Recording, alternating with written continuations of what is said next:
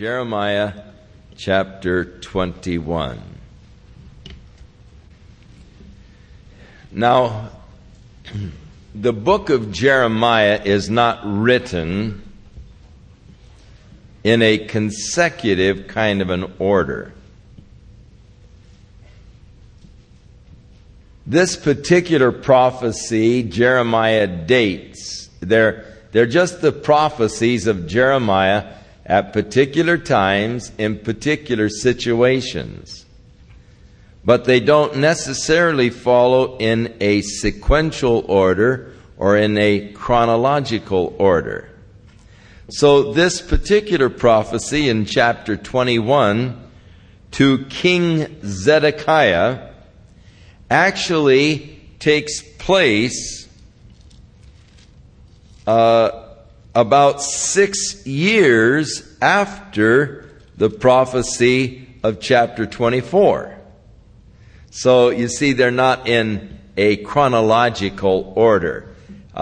They are just his prophecies at the various times, and they're just thrown in, not in a chronological order, but just thrown in. Now, I don't know what the order is, or if there is any, or if there's any reason for there not being in a chronological order. But he is careful to date for us the particular times of the prophecies. So he dates chapter 21, this particular prophecy to Zedekiah, the word which came unto Jeremiah from the Lord when King Zedekiah sent unto him Pashur the son of Malchiah and Zephaniah the son of Maaseiah the priest, saying, Inquire, I pray thee, of the Lord for us. Now Pashur last week was the priest that when Jeremiah was prophesying, put him in stocks, arrested him and put him in stocks, and of course it brought great discouragement to Jeremiah, where he decided to quit his prophetic ministry until God's word like a fire burned in him, and he could not hold back from speaking forth God's truth. And this same Pashur now is sent by King Zedekiah to find out what's going to happen, because Babylon is marching.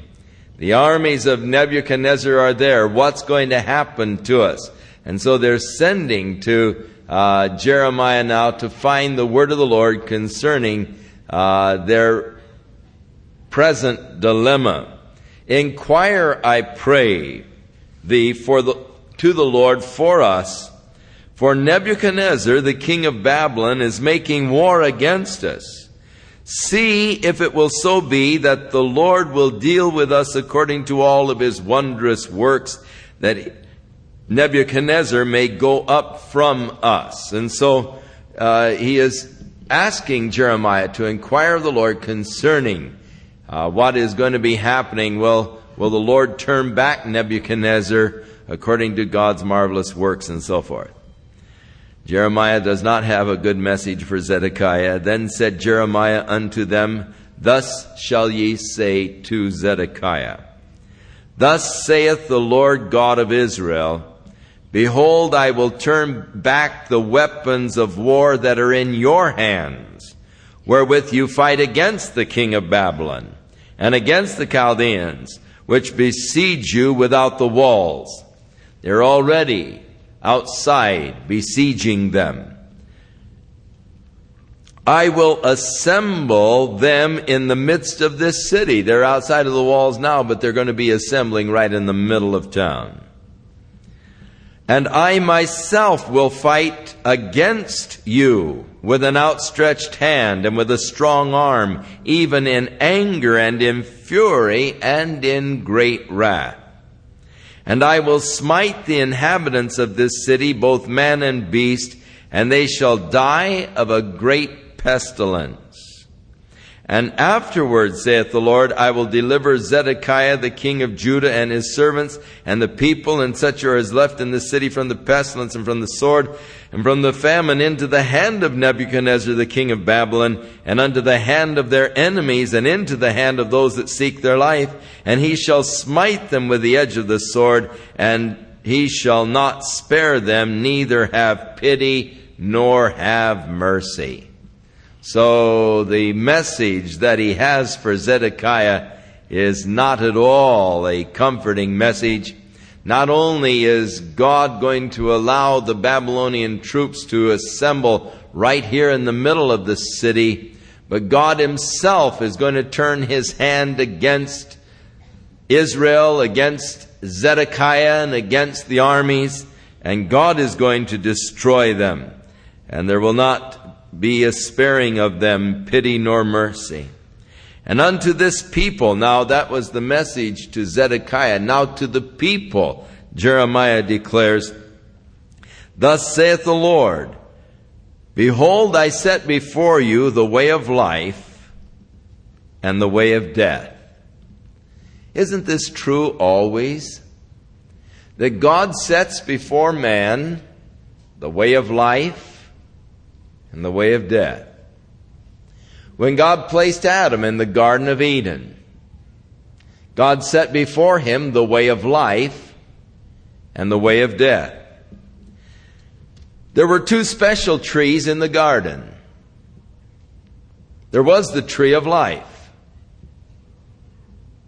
There was also the tree of the knowledge and good of evil, which also was the tree of death. For God said, Thou shalt not eat of it, for in the day that you eat of it, you shall surely die. So it was the tree of death.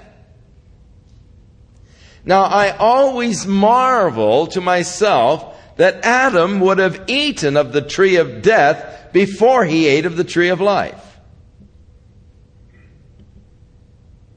But after he had eaten of the tree of death, and the Lord drove him from the garden, you remember that the Lord put an angel there to guard the way into the garden, lest he would come back and eat of the tree of life and live forever in that degenerated spiritual state. Now that always amazes and surprises me, that God gives to man a way of life, a way of death, and man so foolishly oftentimes takes the way of death. Now it is true of every one of us tonight. God has laid before each of us tonight the way of life, the way of death. The Bible says the mind of the flesh is death. The mind of the Spirit is life and joy and peace in the Holy Ghost. You have your choice. You can live after your flesh, that's the way of death. You can live after the Spirit, that is the way of life. So don't blame Adam for making a foolish choice, because so many people today are making the same foolish choices, because God has laid before each man the way of life and the way of death. This is the perpetual story of God. I've laid before you the way of life and the way of death. And now you must exercise your own capacity of choice to choose either life or death. He that hath the Son hath life. He that hath not the Son of God hath not life. The wrath of God is abiding upon him. God has given you the way of life, the way of death. So, in this particular case, he said, if you abide or stay in the city, you will surely die by the sword, or the famine, or the pestilence. But if you'll go out and surrender to the Chaldeans that are besieging you, you will live, and your life will be for him a prey.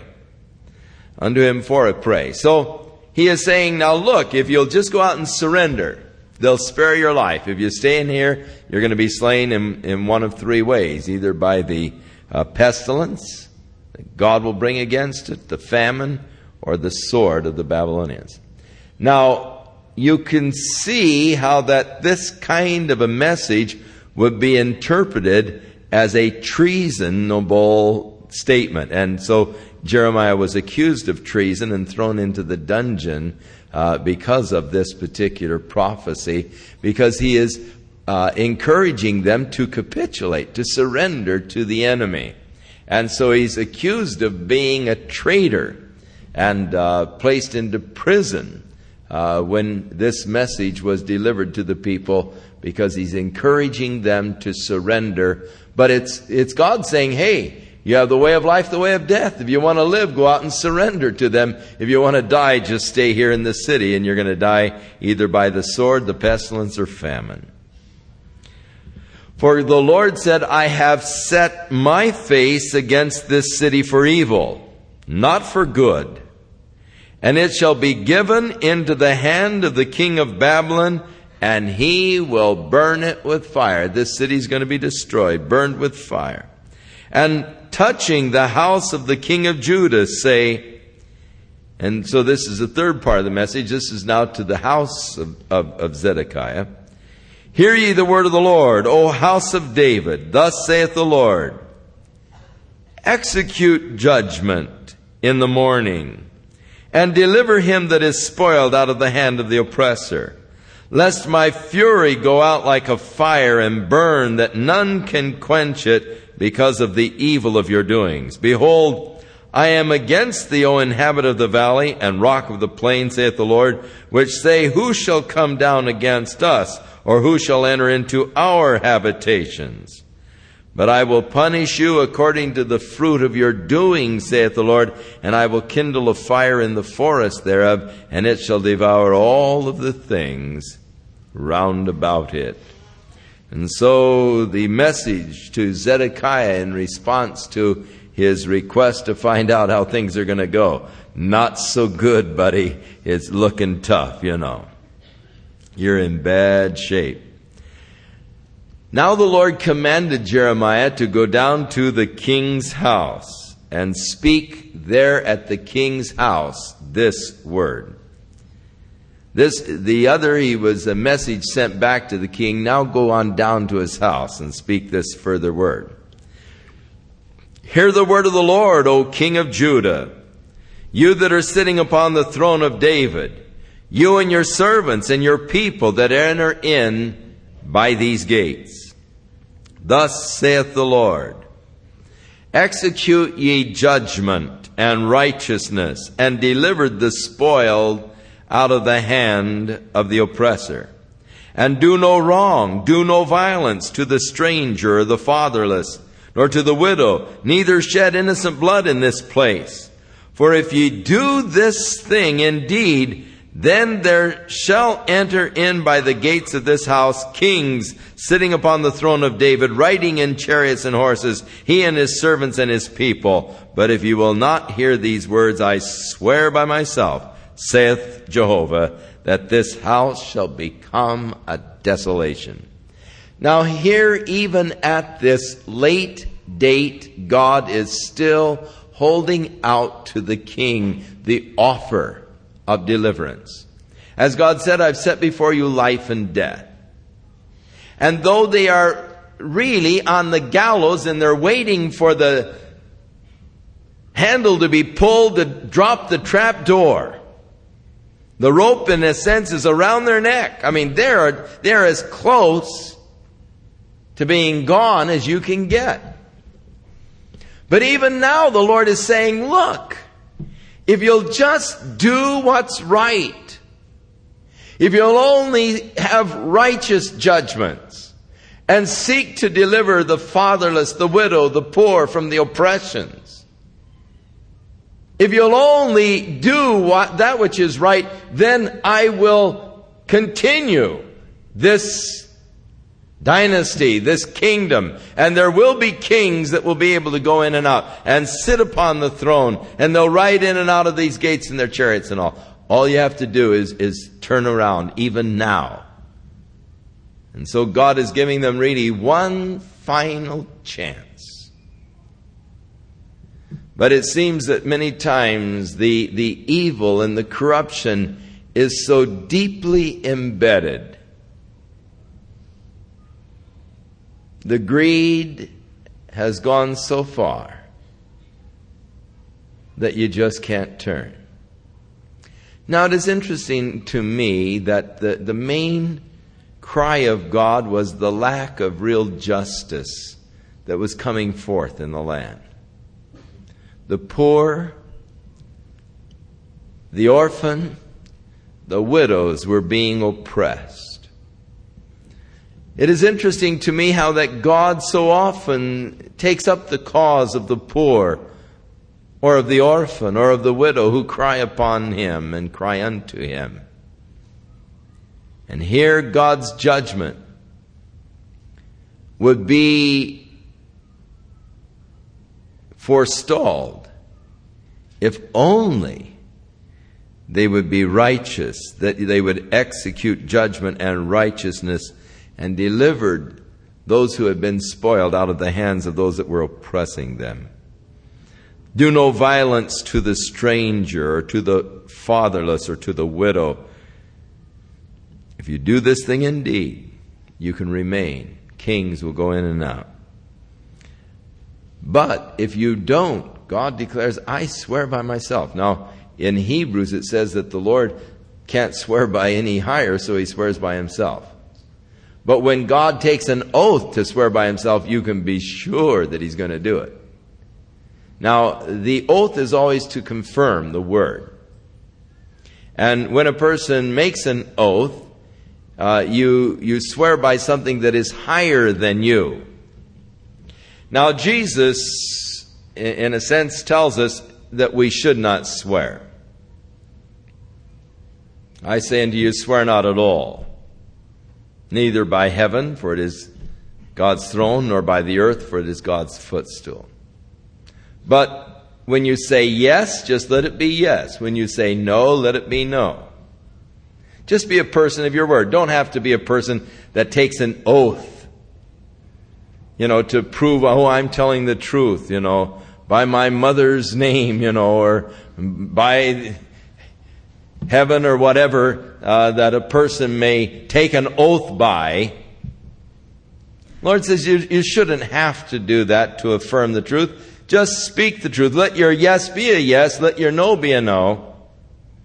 Rather than having to swear by something other than yourself, something higher than yourself. But God, when He desired to make a firm commitment, because He could swear by no higher, He swore by Himself. And that is, of course, you can't get anything more sure than that. When God says, I swear by myself that I will do it. Man, there's nothing in the world more sure than that. You say, well, we're sure the sun will come up tomorrow morning. No, you're not. But if God declares it, then you can be sure. And if God swears by Himself that it will, then you can know. There is no question, there is no doubt. And so God really is laying it on just as heavy. This is it. This is your final. I swear by myself, I will just make this place a desolation. For thus saith the Lord unto the king's house of Judah, Thou art Gilead unto me, and the head of Lebanon. Yet surely I will make thee a wilderness, and the cities which are not inhabited. Gilead and Lebanon, beautiful areas, forested and all. And that's what you are to me, but surely I'm going to make you just a desolate wilderness. I will prepare the destroyers against thee, every one with his weapons, and they shall cut down your choice cedars and cast them into the fire. And many nations shall pass by this city, and they shall say every man to his neighbor, Why has the Lord done this unto this great city? Then they shall answer, Because they have forsaken the covenant of the Lord their God, and worshipped other gods and served them. So this place that was once so glorious and so beautiful, really the pride of the earth for glory and beauty, it's going to be laid waste and desolate and become as a wilderness. And people will pass by and they say, why in the world did God do this to this area, to this place? Why such desolation?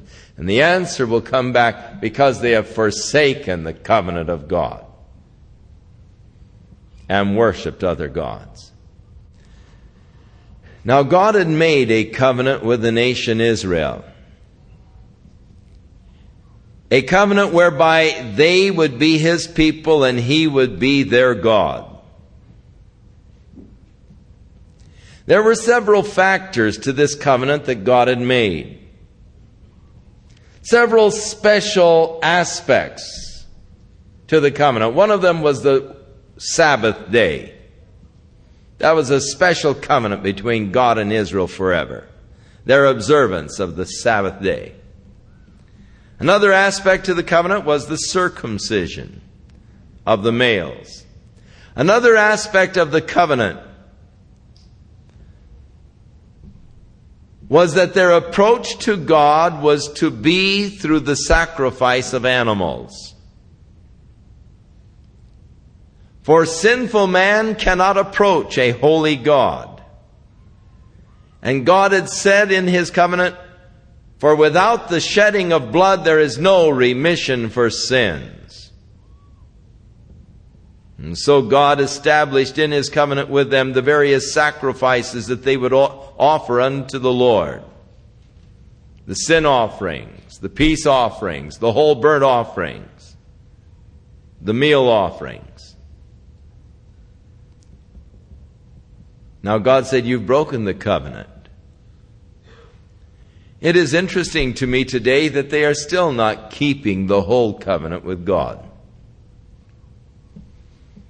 Though they observe the Sabbath, and though they will not eat meat with dairy products,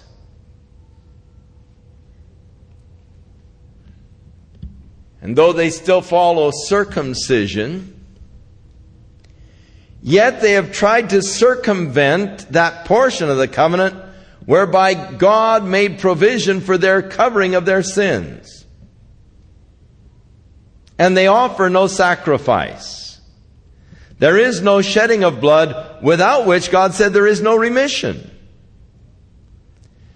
But they now, through some strange quirk, seek to approach God on the basis of their own works and their own goodness. Now, where did this come from? Surely not from God or God's Word. This was one of man's substitutes that was introduced by man and picked up by the people and now followed by them religiously. So that on that great day of the year, Yom Kippur, when the priest was to go in and offer the atonement for the nation and for the sins of the nation, that day, the greatest day of the year really for them, when the high priest that one day would enter into the presence of God within the Holy of Holies and there offer the sacrifice unto the Lord for the atonement of the sin of the nation. That day is now devoted to meditation upon your good works and upon your evil works, and hopefully balancing out with a little bit on the good works side, so that your good works overbalance your evil works. And this is my acceptance before you, God. And yet right here in the prophecy of Jeremiah, he declares, your works are as filthy rags in the eyes of God. What a tragedy. Here they are trying to offer filthy rags to God for the atonement of their sins. Can't be done. And so God said, you've broken the covenant. They continue to break the covenant to the present day. But of course, Jesus said, when he took the cup, this is a new covenant. My blood, which is shed for the remission of sins. You see, they could come to God now by the new covenant. But somehow in their minds, they feel that if they come to God by the new covenant, they will no longer be Jews. And this is a very weird perversion of the truth. Because they are not really keeping the true covenant of God, the shedding of blood for the remission of sins. But what they don't realize, they don't have to keep that part. What they have offered instead is their own works. But Paul the Apostle, writing to the Ephesians, said it's not our works, lest any man should boast. By grace are you saved through faith, that not of yourself, it's a gift of God. Not of works, lest any man should boast. And yet they are seeking to be accepted by God for their works that they do. But God will not accept any man's works as a atoning factor for that man. You cannot work your way into God's grace or into God's favor or into heaven. Without the shedding of blood, there is no remission of sin. Without the remission of sin, there is no fellowship with God. If you're to have fellowship with God, there has to be the righteous basis for fellowship. And right now, God has established a new covenant in the blood of Jesus Christ. This cup is my blood. A new covenant in my blood, which is shed for the remission of sins. So why did the Lord do this? Why is this once glorious city such a desolation? Because they have forsaken the covenant of the Lord their God. They've worshipped other gods and served them. Weep not for the dead, neither bemoan him, but weep for him that is carried away. Those that are died, don't weep for them. They're out of it. They're out of their miseries. But weep for those that are being taken captive to Babylon. For they will never return again, nor see their native country. Of course, in a couple of chapters, we're going to find out that their captivity is going to last for 70 years. So there were a very, very few who did return, who can remember the former temple that they used to see when they were children. Old men now, probably in their 80s, who were just children when they were taken captive, now returning to Jerusalem after the captivity. And as they lay the foundation for the rebuilding of the temple, and everybody's worshiping and excited, oh, glory, glory, these men are weeping because this is such a pitiful looking thing in remembrance of the glorious temple that was once there. So he is saying, don't weep for those that are slain. They are well off.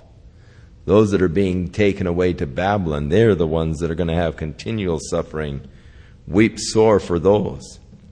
For thus saith the Lord touching Shallum, and this is Jehoiahaz, who was taken down to Egypt by the Pharaoh.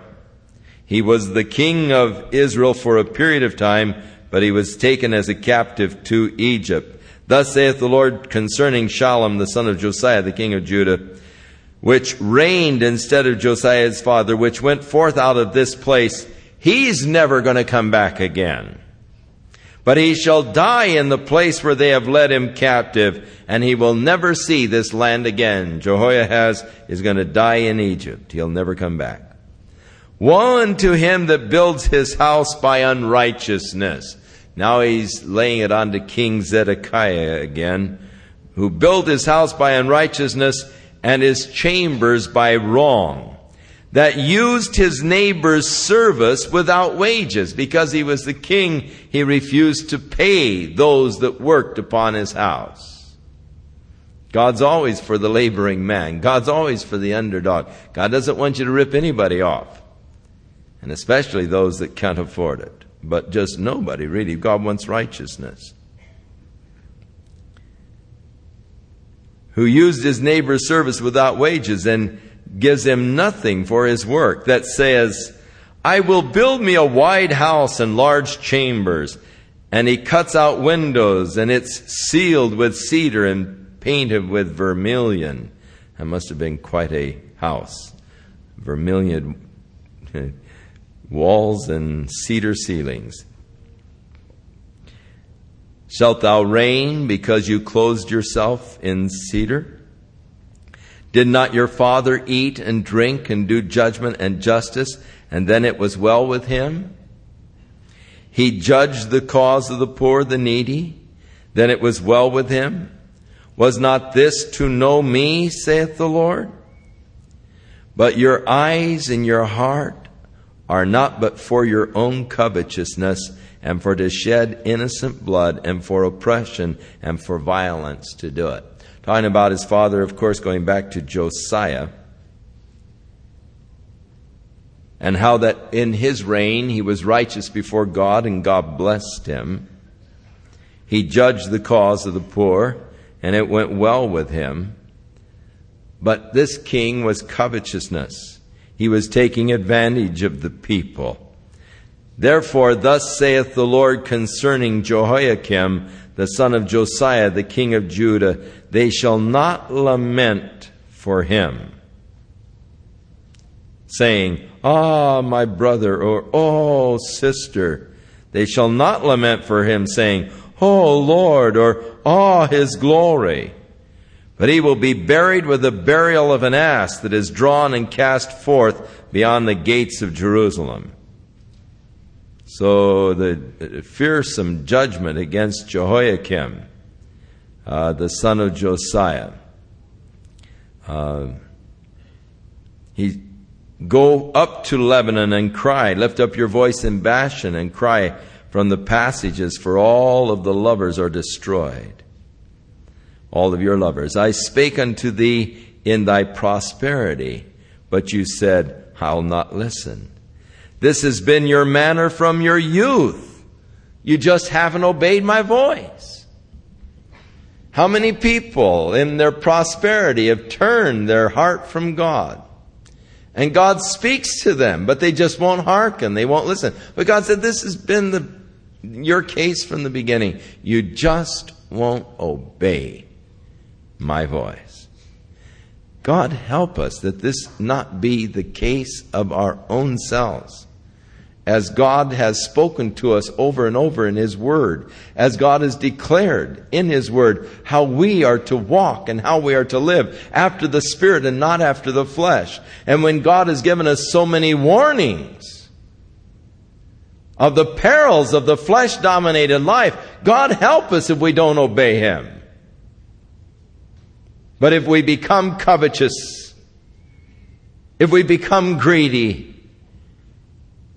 if we begin to take advantage of other people because of our own position. Jesus said to His disciples, the heathen love to exercise lordship over others, but it shall not be so among you. For whosoever would be the chief among you, let him be the servant of all. Well, that's what it's to be like in the kingdom. Not to be taking advantage of your position, if you have a position of leadership or authority over others. Not to be using it for your own personal advantage. Not to be using it to build your own house as the king did.